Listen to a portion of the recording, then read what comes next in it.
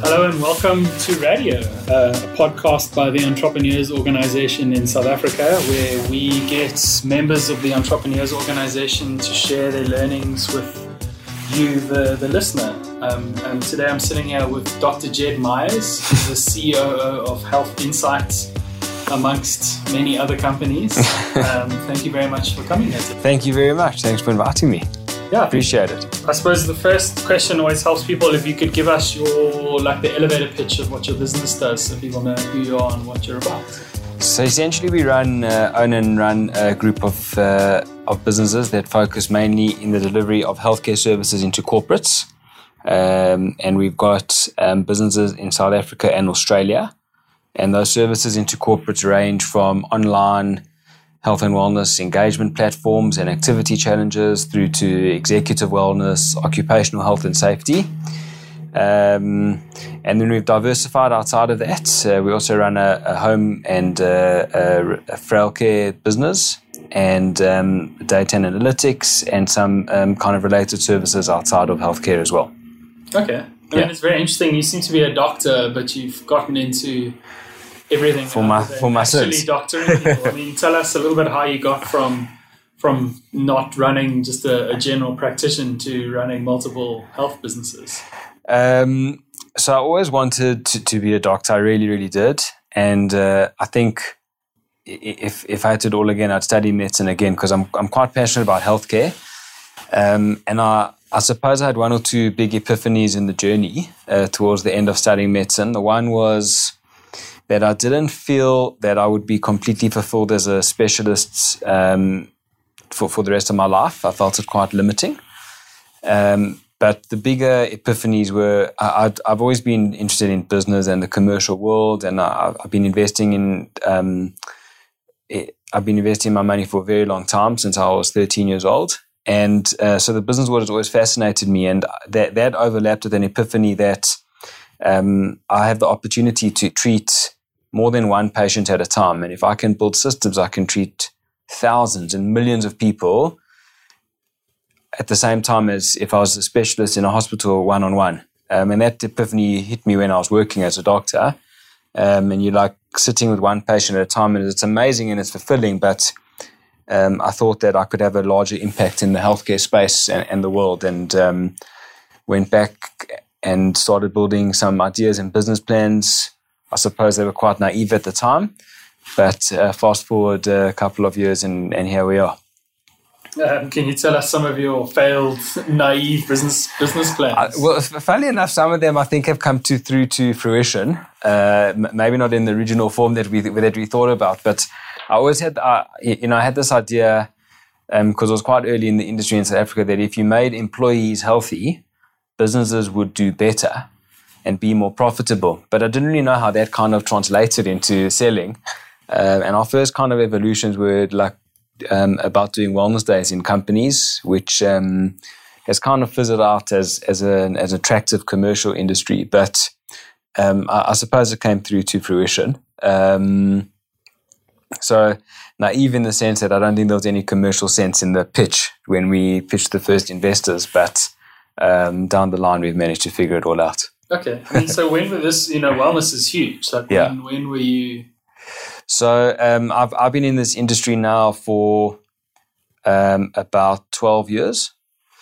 And in the early days, it was still a developing space. I mean, it's now quite a mainstream industry. South Africa is actually quite more advanced than most other countries we work in. We've got presence in Australia, and we're there quite intensively. And South Africa is definitely way ahead of Australia in terms of corporate wellness programs and the structures. I think America probably leads the way in many of them, but we've been able to work out the right models in South Africa to progress the industry as much as we are able to. But yeah, when we first started, we were knocking on people's doors, and HIV was still a big catchphrase at that stage. And anyone who was brave enough to touch the dangerous dark world of HIV was considered a pioneer. Whereas now it's just a chronic disease of lifestyle. Yeah, it's a little pinprick in your thumb, and they tell you 5 minutes later. Yeah, and it's more easily treatable than many of the chronic diseases, although it still carries a significantly higher stigma. We have beautiful stories of people that we treat for HIV, amazing stories. Last year we delivered 6 babies to HIV positive mothers, and all the babies were HIV negative. So we're really bucking that curve. Those were some of those days, but HIV wasn't like that 12 years ago. It was enormously stigmatized in the workplace. And you think that's all shifted and changed now? No. I think it should have, but it hasn't really. In some spaces, yes, it has, but not completely. There's still huge ignorance around HIV. Often have dinner conversations with people, and I literally just say to them, like, if you are sexually active, you're at risk of contracting HIV, and I get jaw-dropping responses. So I don't think we've turned it. Still an epidemic. We've got some of the highest infection rates in the world in South Africa. But I think the government and the country are on the right trend. I think you touched on something interesting there, where it's almost like human nature. We know, like that's not a shocking fact. You know about it, but you almost don't want to hear about it. So maybe the stigma is perpetuated by the fact that people just don't want to hear what they don't want to hear. So they'll just 100%. ignore it and pretend like it's not happening. Yeah, ignorance in health is not bliss. Eh?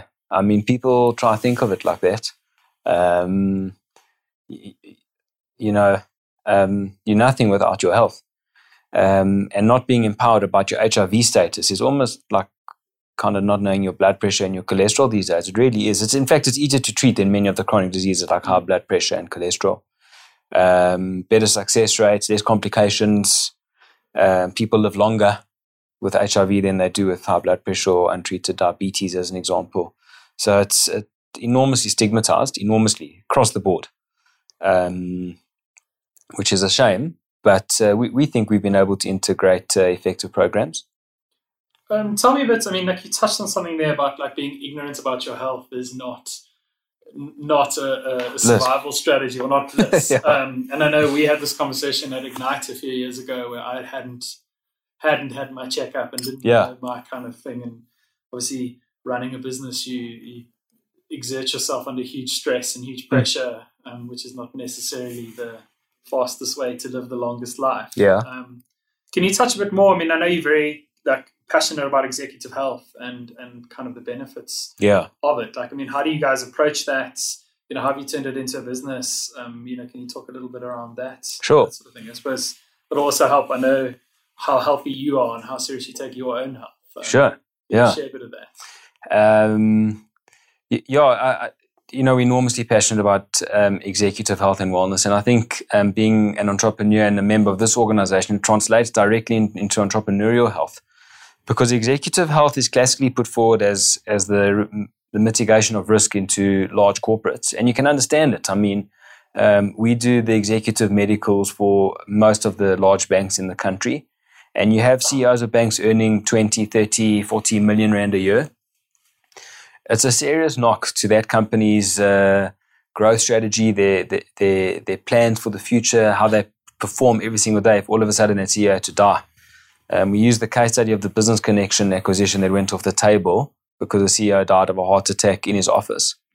And that, like ignorance around the risk relating to executive health is quite well understood. And it's clearly documented scientifically here and in America and all over. Hysterically, when you do a review of CEOs in America that have died on the stock exchange from sudden death, so unexpected sudden loss of an executive on the US stock exchange, more than 50% of those deaths are related to health. And only 20% of them are related to airplane crashes. So people are more worried about what seat they're in an airplane, and if 2 execs are in the same airplane, than they are about health. And I suppose if you extrapolate that into the entrepreneurial space, entrepreneurs only have their health. Never mind if they're stressed or not. I'll come to that in a second. But if they don't know if they're going to have a heart attack at work the next day and their business collapse because they die, that's their business, their employees, their family, their livelihoods. Most of them, their retirement plans are sitting in that business. So it would almost be the same as not knowing if they have enough money in their bank to pay their employees. They literally could be running out of gas the next hour and they wouldn't know. So that's why we say ignorance is not bliss. In fact, it's irresponsible, I think. And we truly believe that. But I suppose something that's helped us transform this into a successful business is the fact that we position it and really work hard, not only to focus on risk mitigation, but also performance optimization. This is an opportunity for people to be far more effective in their business, in their lives. And that's also proven that the healthier you are, the more balanced you are. I hate that word balance, but the more kind of holistic you are in terms of your health, mental, spiritual, emotional, over and above the physical, you're a far more effective person as a husband, as a father, as a business owner, as a business partner.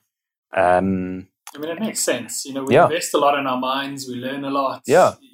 People, there's no stigma attached to going to a psychologist to kind of keep yourself mentally maintained. But, I think holding back on the physical, your body is not necessarily kind of weighed up the same weight. And execs stress far too much on the emotional, definitely, and the mental. So there's a huge emphasis on mental, on skills development, on executives going on these on coaching programs, and 100% that has to happen. Executives need to and entrepreneurs need to continue expanding their skill set. But if you're not continuously improving on your health, which would help you then kick into what we refer to as the secondary competencies, so that extra kind of spurt that you can get as an entrepreneur and an executive, you're really only doing yourself and your business an injustice. And what do you mean by the secondary competencies? So, if you had to compare two like-for-like entrepreneurs, most of them are going to have similar primary competencies. They're ambitious, they got drive, they know how to run a business. In the same industry, maybe they'd know, simplistically, to restaurant owners, guys know how to run a restaurant, but that guy that can keep going for the extra 3 hours while the customers are getting really irritable at night is going to run a better place than the guy next door to him. And your physical competencies are what's going to make you that extra step. And you see that in professional sports. So guys in the Premier League in England are all of almost equivalent competency. Everyone knows how to kick a ball, run around the field, score a goal. But when guys move into certain clubs like Real Madrid, Cristiano Ronaldo and Gareth Bale became international superstars because they were a club that understood that everyone's at a certain level and you take them a couple notches above that. That's the opportunity that you can have with health. And we see that every day with our executives, that we assess over and above the risk mitigation, if that makes any sense. It does. That's amazing. I mean, how do you invest in your health? Geez, obsessively. One word, obsessively. Nothing in moderation. So no, I mean, so first of all, I don't believe in this notion called balance. I think everyone tries to fight, trying to reach this idea of balance, and I found it exhausting and demoralizing to try to find balance. Every time you start a new project or you open a new business or you venture into a new territory, your balance equation's off. So I try to focus on energy expenditure and where I want to kind of focus the energy. But I train every day, and I use it as time for me to reflect, to be on my own. I don't train in groups. That's just a personal preference. I listen to my music, whatever. I utilize high intensity interval and strength training, which have disproportionate effects relating to the time that you need to invest. Sometimes 20 times less time needs to be spent to get the same effect if you're doing high intensity interval training. I focus on my eating, try to eat as healthy as possible, partially for health reasons, but more for ethical reasons. I'm a vegetarian, so I think that's helped me with my cholesterol profile. I'm informed. I go for my annual and regular health checks. Cholesterol profile, which is, I think, something I've never even heard before. I knew there was a thing called cholesterol, but that it has a profile, I had no idea. Yeah.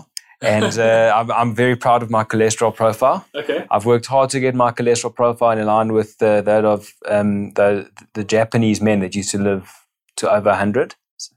They refer to it as longevity syndrome. So they say the first person that's going to live to 150 has already been born. So my business partner and I fight which one of us is going to be first, even though he's 20 years older.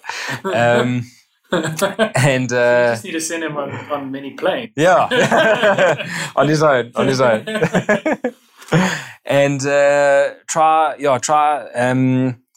have the boundaries of where it kind of overlaps. So I do a lot of international business travel and try to keep my consistency there with my training. But I think training and nutrition for me has been quite key. I get most of my mental relaxation through my training. And reading and empowering myself, which is what I encourage everybody to do. Everybody encourages and empowers themselves on Bitcoin investments and cash management, but empower yourself on how to be a healthier executive and entrepreneur. Supplementation's key.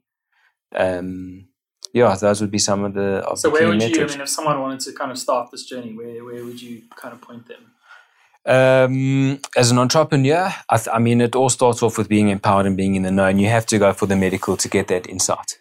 You really have to go through that full panel of tests, and it's intensive. Our top process is about 5 to 6 hours long. Sounds like a lot of time, but not many people would put their nose up at being at a business lunch for 3 or 4 hours. So it's not that much time. And if you're going to have a heart attack, they're not going to ask you if you really want to be admitted to ICU. They're going to admit you for the 5 or 6 weeks. Yes. So 5 or 6 hours is not that long. And it doesn't have to be with us. I'm not trying to punt our business, but you go to anybody to try to get that overall assessment of your health. And then you'll understand exactly what the levers are that are critical, if there are anything that's critical, or the ones that you can attend more the medium and long term. And integrate a balanced program around exercise, nutrition, medication if it's needed, supplementation. But you have to start off with the basis. You have to know where you're starting from. You have to be empowered. I mean, it's very interesting. I read a lot. In almost all of these CEO kind of books you read, Phil Knight, Shoe Dog, like all of these people, exercise is like a fundamental thing baked into their routine. And these guys are running monstrously large, complex, multinational, multi-site businesses, and are yet still finding that time to exercise 2, 3, 4, sometimes 5 hours a day, depending on who's. I mean, I think Malcolm Gladwell does 4 or 5 hours of training every single day and still writes 2,000 words. It's, where he finds the time, who knows? Yeah. So that's, I mean, there's a misconception though that you need to invest a lot of time to train in order to be healthy.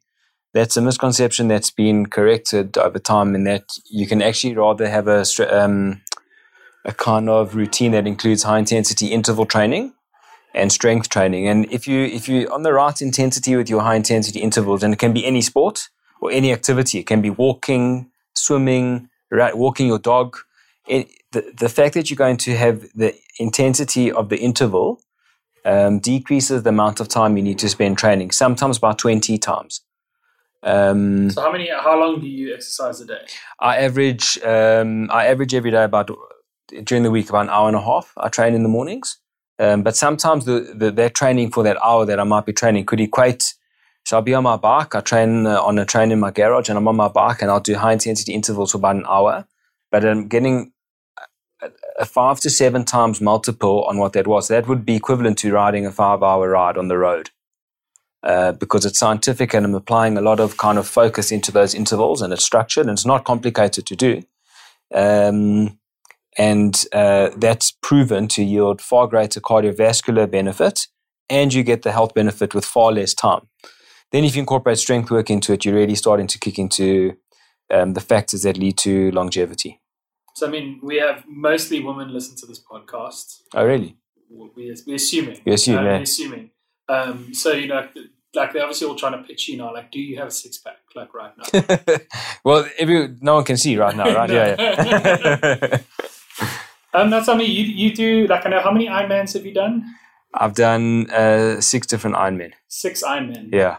And how do you, like, you're running a multinational, monstrous business. How do you balance that? How do you balance doing one of the most intense races you can do, and performing at work, and traveling, and having a wife? And I mean, how do you balance all that stuff? So, as I said, I've done away with this notion of balance. So with Obsession, I've actually cut back from Ironman. I've rather focused. I mainly focus on cycling and strength work at the moment. But Ironman training is a great kind of experience. You go through, you really learn about your body. You learn what you're good at, what you're not good at, Ironman, people think it's 3 disciplines, which is swimming, cycling, and running. And in fact, it's 5. It's swimming, cycling, running, transition between the sports, and then nutrition. Because everything can go perfectly and you don't know how to eat on the day, and you really just completely stuff 6 months up of training because you didn't eat a bar at 130 Ks into the park. So it was great to go through that, but I will be completely honest that to sustain that intensity of training with the size business we're building is difficult. So I've rather focused onto one sport. As I said, it's all about energy and focus. Yeah. But we keep our training up.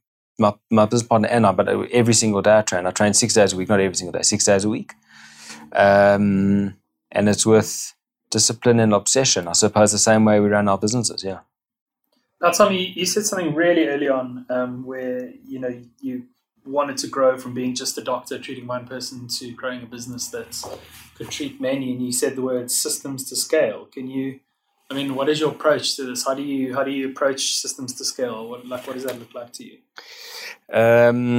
Depends on the business that we're building. As I say, we've built quite a diversified set. And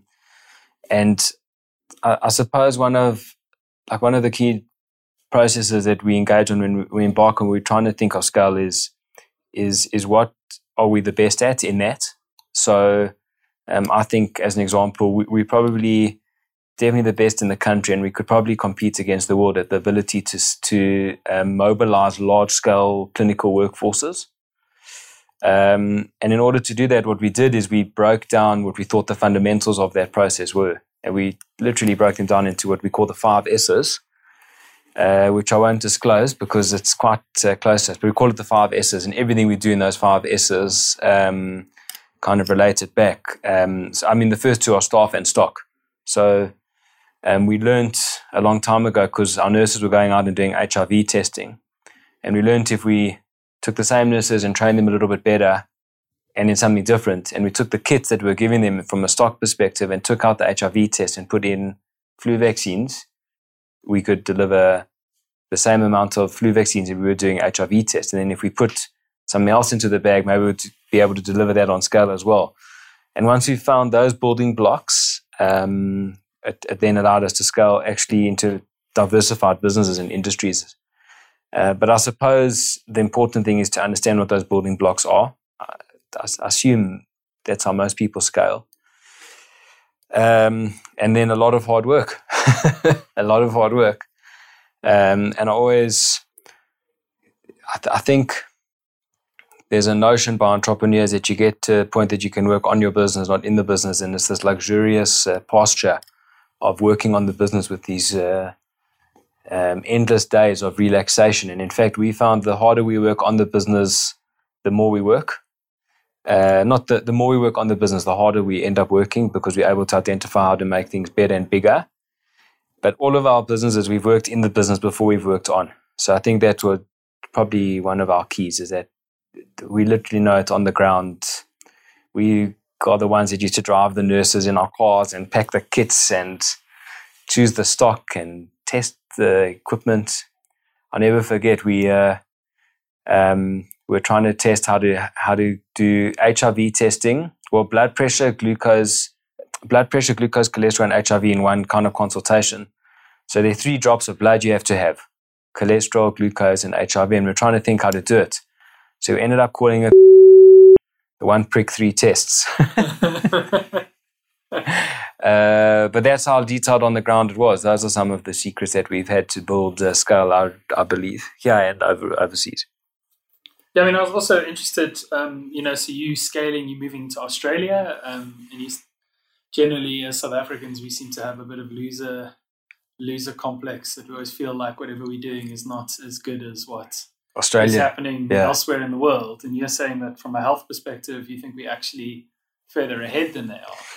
From a corporate health and wellness perspective, yeah. This industry is at least 5 years ahead of where this industry is in Australia. I'm not moving there. We have 2 businesses that we own and run in Australia. But it's very similar to how the industry was here a few years ago, which is probably a bit boring for most listeners, but it's quite segmented and siloed. And here, we saw a lot of kind of consolidation in the industry, which I suppose will happen there over time. We're seeing it already. And it's hard to run businesses across 2 time zones of such vast spread. Yes. But we make it happen. So how often do you travel there? How do you balance that? Between my business partner and I, we alternate months. So one of us is there every month, and we've got a scale team there in both businesses. Business partners, management team and structure, and it's scaled. So personally, and my partner, we're on the phone with them every single day. So most of our mornings filled up with Australia, especially at the moment because it's only 8 hours, and it goes to 9 soon. So it works quite well. So from about 7 till about 11, we're on the phone with Australia and video conferences and etc. And then we go on planned visits there, each of us once every 2 months. So 1 month each. But then you get called for these random meetings that we feel one of us should be in. And we've done some mad trips. We've been there for 2 days at a time. Wow. More time in the air than on the ground. Yeah. So I've left here before on a Sunday night, been back here on Thursday afternoon. Wow. And you have a decent rating with the airline. Geez, yeah, we, especially because I'm a doctor, I've had more than one calls on Qantas to attend to sick patients. Sometimes being given some nice presents, but otherwise it's a pain. So they actually do that thing that they go... Yeah, is there a doctor on board? Yeah, definitely. I pray that there's no one that's pregnant because the concept of delivering a baby on board scares me. I mean, do you think that you become more attractive when they shout out on the plane? Like, is there a doctor here? Actually, what I do is I stand up, I rip off my shirt, and I just flex. Really? Yeah, and then I get a standing ovation, and then we run to the patient. No, it's actually it's almost like a little walk of shame because you can see everybody wants to ask what was wrong. Yeah. So you kind of just don't acknowledge anybody, but then what really is embarrassing is that the air hosts kind of start showering you with attention and extra drinks and the occasional gift like a bottle of wine or something, and you just want to carry on with the flight. So do you dress accordingly? Like, I mean, when I fly, I strip down into like a ugly tracksuit and... Yeah, I don't think I look my most dashing. You said something very interesting just now about scaling, how you were taking people... and with the same people, if you shift their tool set or you shift their thing, you can actually get more performance out of them. Did you find, I mean, is that the same in every like industry or not industry, every kind of market you've been in? Like, do you think it functions? In SA, does it work as well in SA as it does in Australia? Or? Yeah, definitely. So as an example, in Australia, we have a business that does... a huge number of flu vaccines. And then in some of those clients, all we do is we upsell like a wellness check. It's the equivalent of a health screening here in South Africa.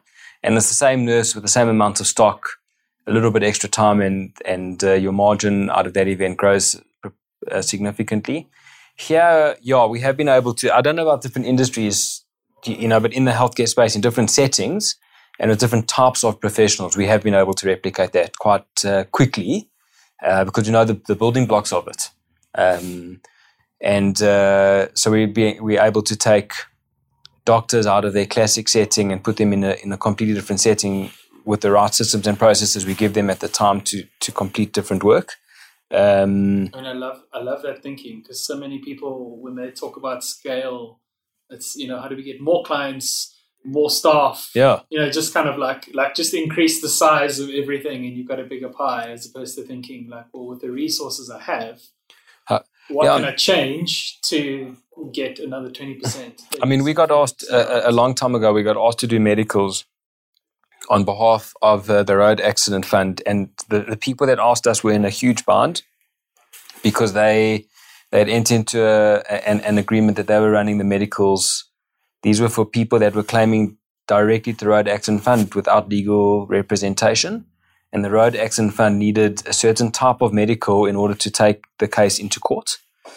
And they asked us if we could do it. But the problem is that most of these claimants were of lower income groups in very diverse geographical locations, townships, very far spread rural locations. and they couldn't get these people in front of the right doctors at the right time. So, we had never done this type of medical work before, but we had found, like, it was thinking that we know exactly how to put the right clinical professional in the same room as the right patient at the right time to get the result that we need. So we activated that within 10 days, literally 10 days.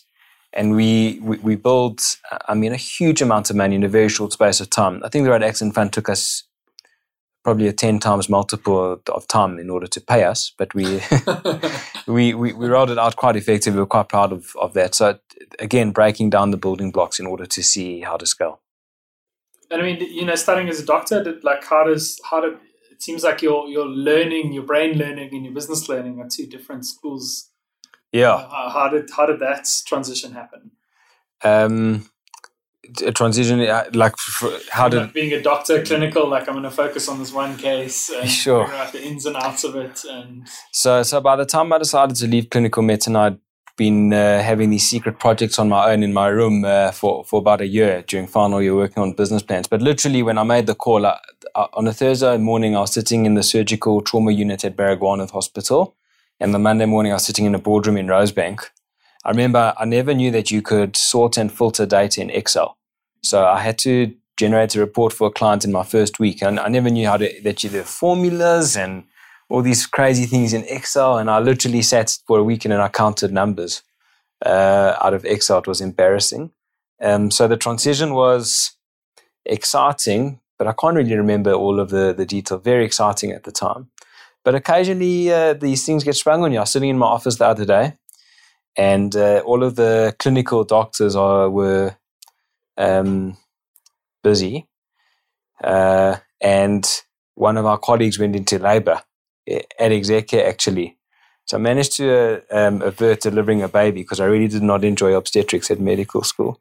But we get called to rack our inner medical brains here and there. Okay. Yeah. So could you do the work that you get other people to do still today? Yeah, I think. We often get called on to give clinical insights into stuff. I think without it would have been hard to build the businesses we have. I think part of the secret is that my business partner and I, we've got another business partner who lives in Australia. We're all doctors, to really understand the work that we're trying to do. I'd go as far as saying that we're specialists in this field. Otherwise, I don't think would have spotted the opportunities and been able to activate the stuff as quickly as we could. But I do prefer that there are other people that do the clinical kind of work for us. Yeah. It's so interesting because so often kind of disruption in an industry comes from an outsider's perspective. So it's somebody who's jumped from one industry into another. They see the holes and they see the gaps and they kind of fix it.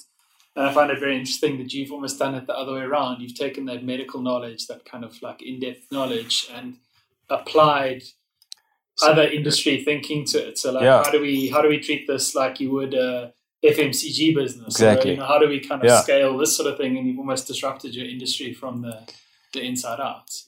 I think that's very kind of you. Yeah, I think so. I mean,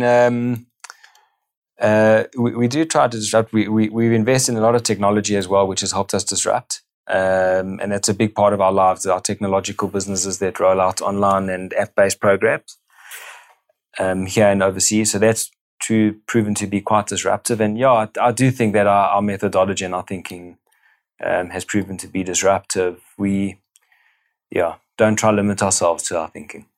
I mean, I like just to, I think we're running near to the end of this interview, but I think something you touched on earlier is kind of on a treating millions of people. Like, do you ever think of legacy when you're doing this kind of stuff? You're like, is there a golden thread that holds everything together for you that will help you filter your ideas or your new businesses or anything like that? Or are you an equal opportunities entrepreneur?